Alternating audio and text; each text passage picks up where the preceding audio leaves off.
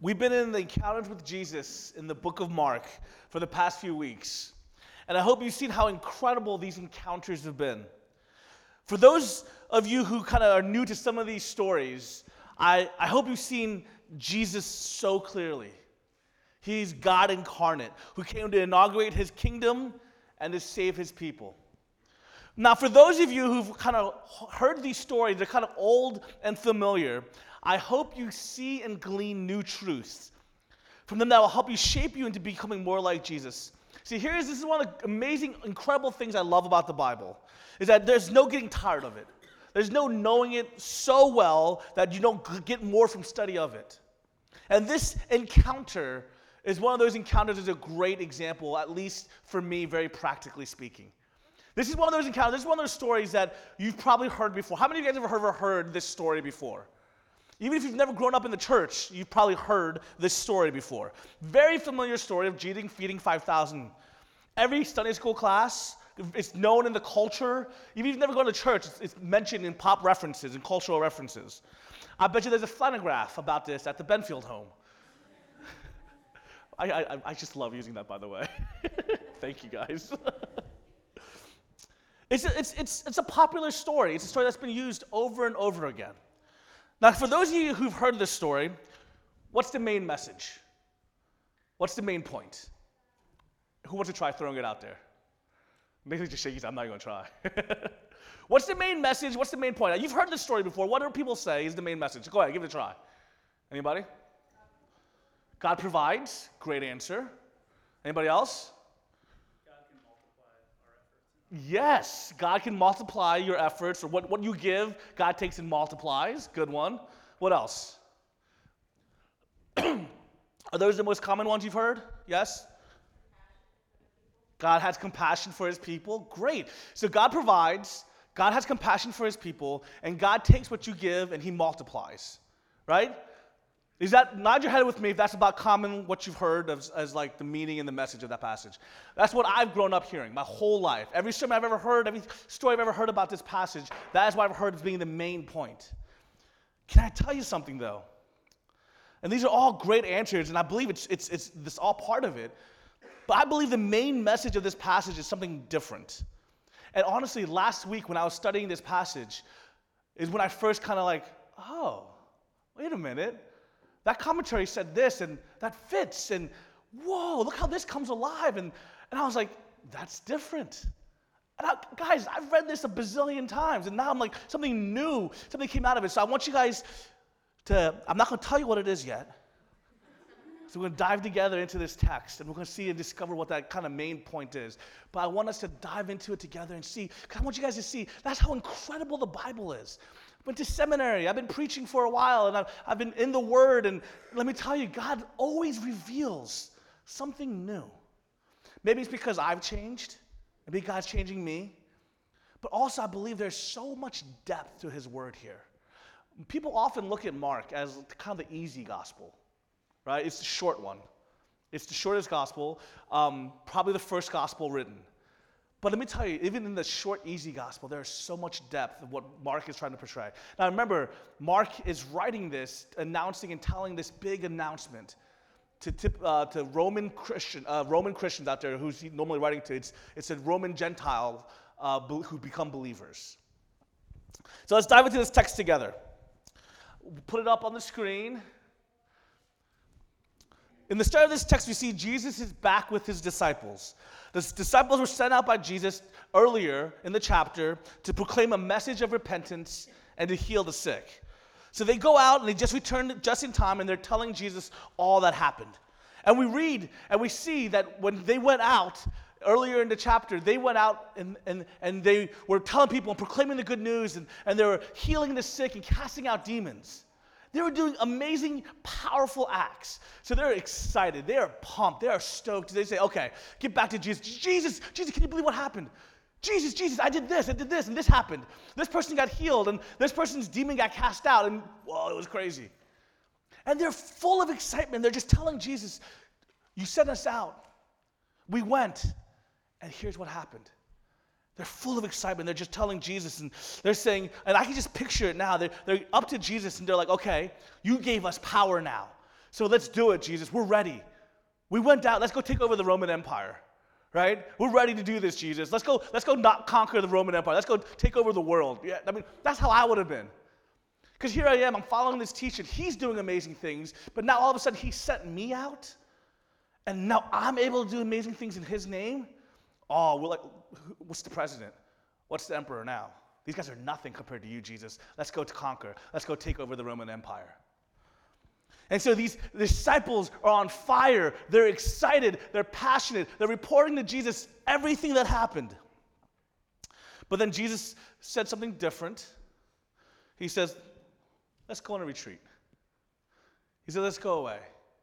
Now, he might be here doing this to teach a very true lesson for a lot of us, is that we often get carried away, get too excited, we don't take time to think, take time away. We often get so busy, consumed, doing all the work that God has called us to do, that we don't take time to retreat and be fed ourselves. That could be what he's trying to do. Not sure, but that's what Jesus says. In the midst of all this excitement, Jesus says, let's go to a desolate place. In other words, let's go to a quiet place. Let's go to a place where throngs of people aren't around. So he takes them in their excitement, and they hop on a boat. And they're like off to go. And so that's got to be a desolate place, by the way, to get on a boat, to get there. So they hop on a boat, and they're off to go to a desolate place. But here's the thing. The people were so eager to be around them. Mind you, it says that they weren't even allowing them time to eat. The people were so eager to be around them that they actually followed them. So in my mind, when I think of a boat, I think of like the ocean and big seas, but that's not actually where they were. They weren't out actually in the ocean and big seas. So what the people were able to do is they actually were able to see the boat going off. And they're like, oh, they're going that direction. Let's go. So they'd actually walk ahead of time, try to get there, so when the boat landed, they'd actually be there as well, which defeats the whole purpose of getting off on a boat and getting away from the people. But that's what happened. And the disciples have got to have been like, whoa, I thought we were going to have some alone time with Jesus so we could talk more about his plans of taking over the Roman Empire. You know, I thought with being with Jesus is going to mean like we get to be away because he wants to like, hey, we're the generals now. And so he's going to tell us what to do. They were excited. They might just be like, oh, I just want time with Jesus. I'm tired of all these people following us. Because when they got off the boat, they wanted desolate space. They wanted separate space. They wanted just time with them and Jesus. But when they got off the boat instead, what did they see? What they just left behind. A ton of people who just wanted something. A throng of people who wanted something. And you see kind of right away that the disciples' hearts were more, you could probably guess, of frustration. Maybe anger. Maybe bitterness. You know, maybe they were like, you know, we just got away from you guys. What are you doing here? You know, I just imagine them kind of probably not having compassion. Probably at a place where they just would do anything to get away. I just need a moment to myself. And maybe some of you guys have been there, right? You're like, oh, I just need a second. I just need a quiet space. I need a quiet time. I'm not typically that guy. I typically like being around people all the time. You know, but even me, like there are times I'm just like, okay, please, nothing, no noise. I'm just going to lay down in the dark corner somewhere. I just need to be by myself. And so the disciples were here, and they get off the boat, and remember, they've been thronged by people. Jesus has been around people, and Jesus, we often talk about, is he like, what is he on the Myers-Briggs? I don't know, some people have talked about that. Like, what is Jesus on the Myers-Briggs? And I like to say ENFP, just because that's what I am. But somebody said, well, he's everything.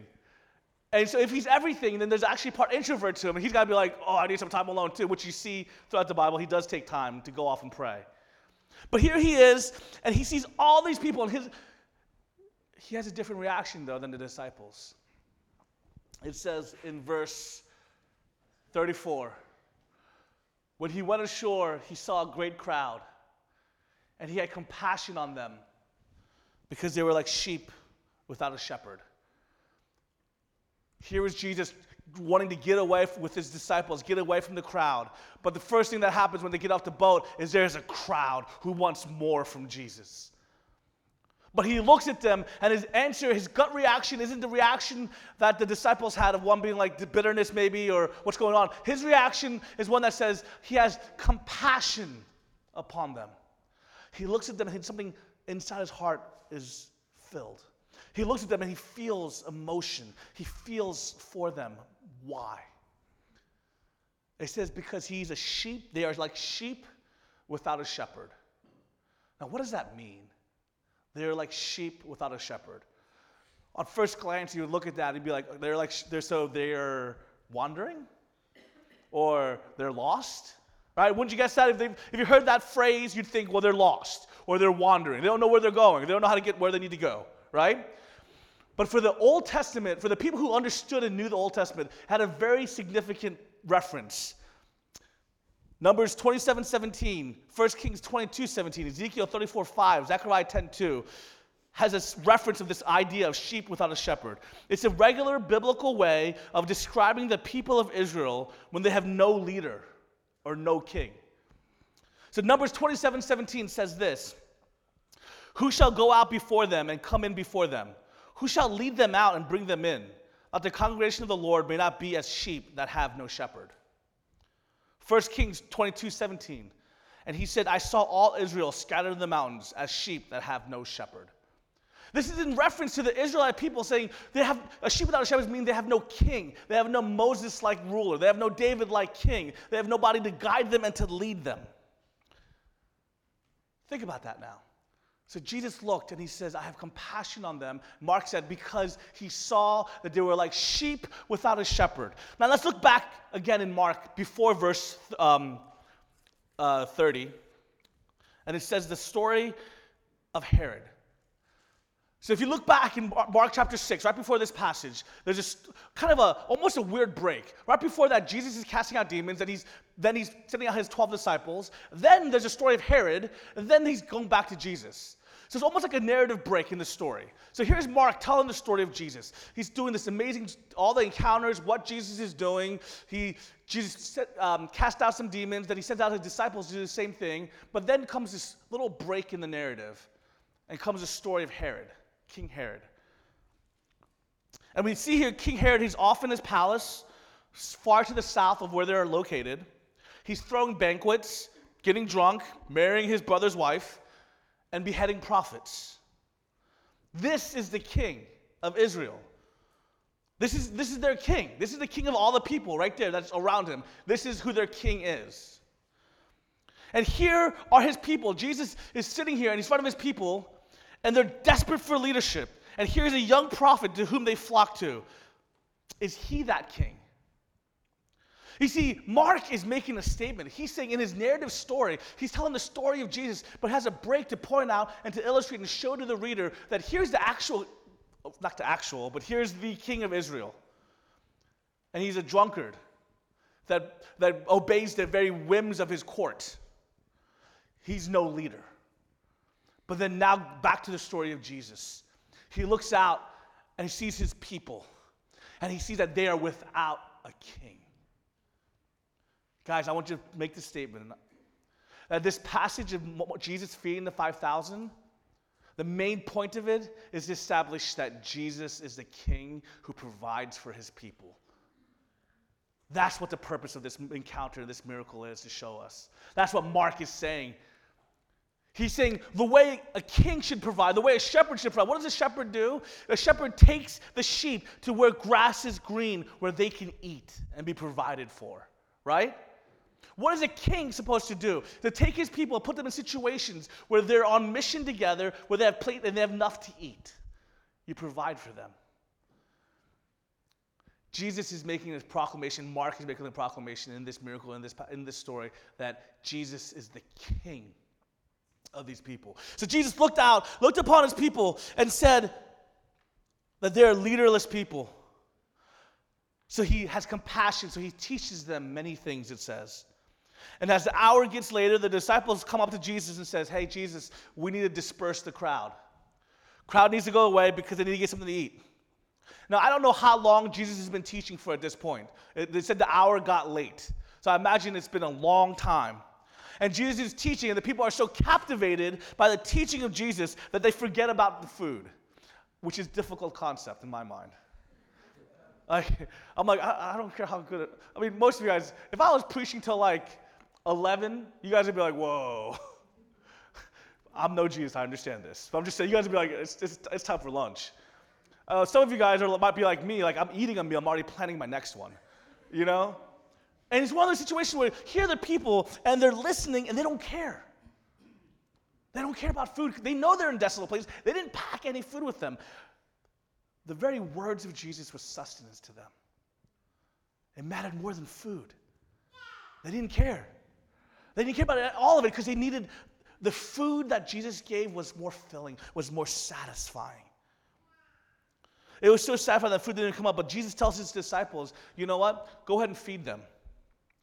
And they balk at him, knowing that we don't have enough food, we don't have enough funds to feed so many people. I mean, Jesus, let's just do a little bit of math here, but this looks like $1 bazillion. So I'm going to throw that number. That's the exact amount of money it cost. And this is $1 bazillion, Jesus, and you got like 10. You know, this just doesn't work. The math, it doesn't work here. And so Jesus asks them, well, what do you have? So they come back and they say, we have 5 loaves and 2 fish. So then he commands them all to sit on the green grass, which, by the way, does that jump out at anybody else? That they actually mentioned that it was green grass, right? I mean, maybe some of you guys are like, no. Some of you guys, isn't grass typically green? You guys got to understand this climate in this area, grass was not typically green. It's actually only green during the spring. During springtime, a very short amount of time, was the grass actually green. And so why would Mark specifically say that the grass was green? Maybe, I'm not saying this is truth, and it might not be the case, but what else was going on during springtime? Do you guys know? It's a very difficult question, so I'm going to ask, not expecting an answer. It was Passover time. Passover was during their spring. That's when the grass was green. And Mark shows that Jesus did a very Passover-like meal in this breaking of the bread, blessing it, and handing it out. And what was Passover signifying? I feel like I'm doing a lot of Q&A today. What was Passover? What was it supposed to be? Anybody remember? What was Passover celebrating? Maybe he passed over, anybody? Right? It was the lamb that was slain that allowed death to pass over. Right? This is a beautiful story of Mark establishing over and over again that Jesus is the King who saves by dying. This is a king who provides, but not in the Roman Empire way, not in the way of the concept of the people. See, remember the disciples went off, and they went off in power. They healed, and they cast out demons. So they came back thinking, Jesus, you're king. We believe you're the Messiah. You're the promised king. So let's go. Let's go take over the Roman Empire. But over and over again, Jesus is showing that my kingdom advances not with swords and with tactical strategies or mights of my arms, but instead, my kingdom advances by giving of bread, by healing the sick, and by ultimately by dying upon a cross. My kingdom advances by death and sacrifice, not by might of arms. And here we see Jesus and Mark showing us over and over again, tying into the Passover, that he saves by dying. And then he lines them up. It says it groups them up in the groups of 50s and 100s, right? It said that. There it says right here. Moving on. He sits them down in groups by 100s and 50s. Now, you might not get this too, but that's another, like, why? What does that mean? Anybody know what a centurion is, by the way? A centurion? Anybody have any idea? Say that again? Yeah, a centurion is a soldier of a cohort of about 100, right? Century, get it? Centurion? This was an idea, this organizing and this grouping of people into groups of 50s and 100s gave you an idea of almost military-like formation, right? Almost military-like formation that establishing is that he's the king, he's organizing his people as an army. He's the king, and he's organizing his people as an army. He feeds his people. He cares for his people. He's the king, but because he's king, he also gives purpose and mission to his people. You see, here's King Herod. Here's a contrast that Mark is trying for us so desperately to see in this passage. Here's King Herod, and all he cares about is throwing a party. All he cares about is pleasing his relative's daughter, because she did did something that pleased him, and so she asked for the head of John the Baptist on a platter, and he gives that.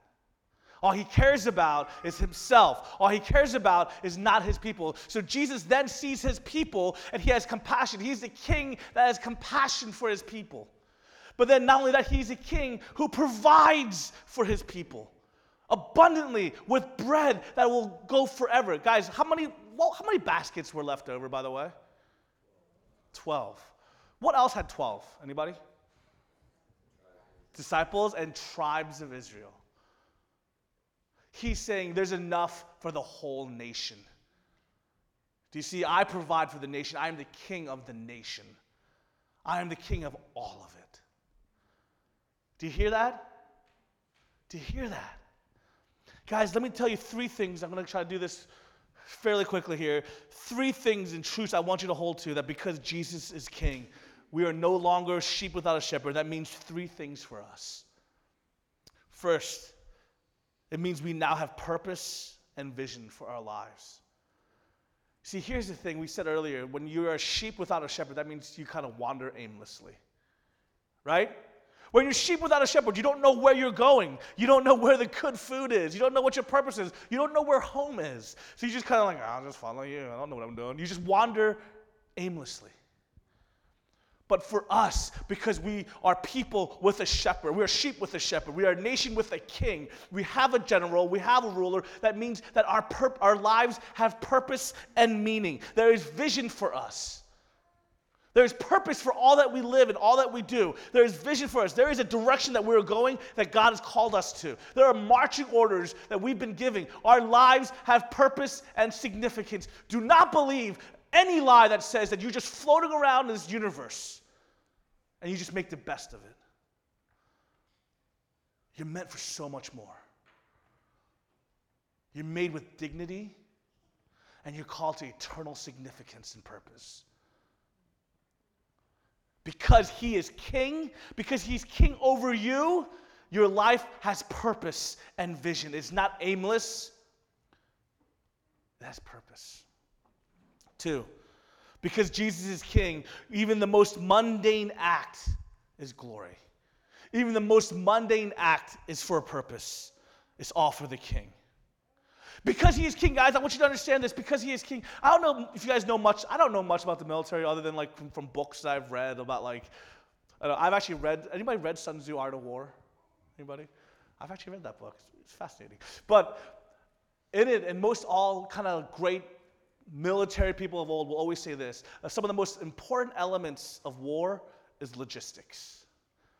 They will say that some of the most important people in any battle is not your soldiers, not even your generals, but the ones in charge of how your soldiers will eat or even use the restroom. The ones who dig the latrine will save more lives often than the one who does all the shooting or the fighting. The great warrior might fight and do this certain amount of things, but if you have no supplies, well, it's, the 2 B's somebody said of war is bread and bullets. And all that to say is that means when you're a part of this massive army, that every little bit counts because it's going towards saving lives or going towards winning or completing your objective. Guys, when you realize that Jesus is king, that he's called your life to purpose and vision, that means every mundane act that you think you do, that you think is nothing, that it seems like, what's the purpose of this? That God is using even that for glory. It's like digging a latrine. You know, military people, back in the day before they had all the modern technologies, when they'd go marching to war, every night you'd have to have people who dig a place where they'd go use the restroom. And that was so vital because if you did not do that, disease would become rampant. But could you imagine if you were the guy that had to dig the latrine? Like, this stinks, literally. I hate this. But it has purpose. Guys, maybe you're in a place in your life right now. Maybe it's your job. Maybe it's being single. Maybe it's whatever stage in life you're at right now. And maybe you're just kind of like, this is tough. And I kind of don't see the purpose in it. Because Jesus is king, even the mundane and the thing that you're doing now that seems without purpose has incredible purpose. And he's using it for incredible glory. You might be that guy who's digging away, and you're like, I don't see it. I'm literally in poop. I don't see it. And maybe that's your life right now. Maybe you're sick. Maybe your health is poor. And you're sitting here and you're like, I don't get it, God. I don't like being sick and I hate it and I don't get it, but I'm sitting here and I'm just doing it. I'm going through life, digging my shovel in, and I don't like this, God. But can I tell you that because Jesus is king, because he is your king, it is not nothing, it is purpose, and it's working out an incredible glory, not just in you, but for his kingdom advancement. We just might not see it all. But because of this miracle, because of this encounter, we can believe that he is doing something bigger. Amen?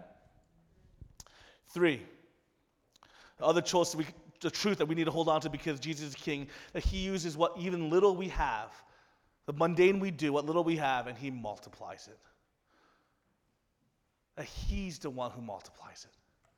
You see, an act by itself, not as part of a larger team, this is going to maybe age me and make me an even bigger nerd than I am. Have you guys ever watched Voltron?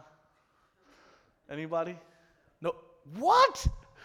Oh my gosh. Thank you.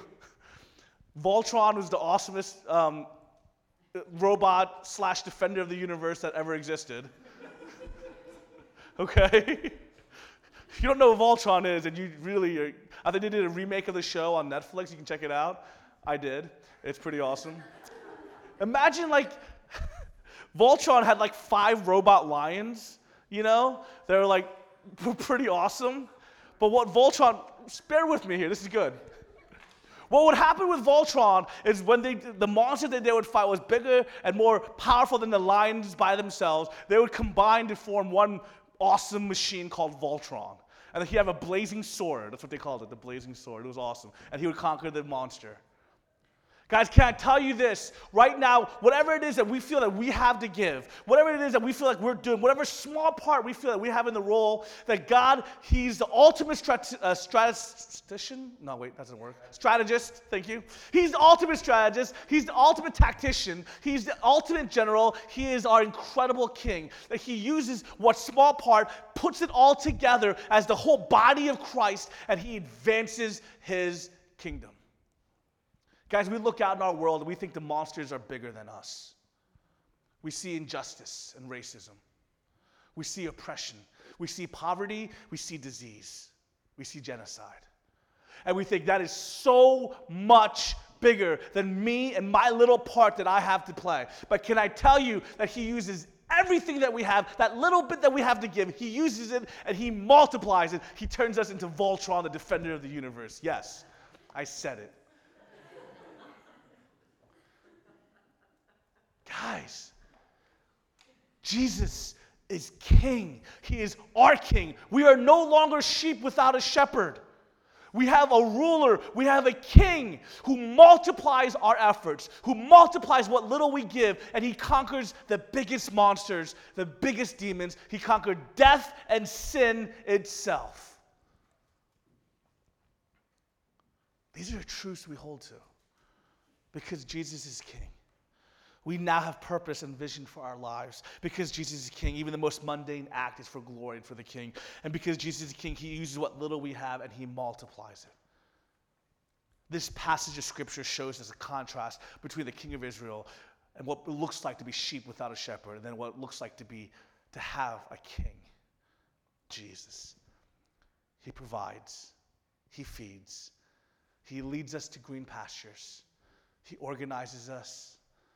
He places us in situations to see his kingdom come, his kingdom advance. And the way his kingdom advances is not through arms and might, not through bullets and swords, but it's through his people truly believing Jesus is king and sacrificing. Amen? Let's pray.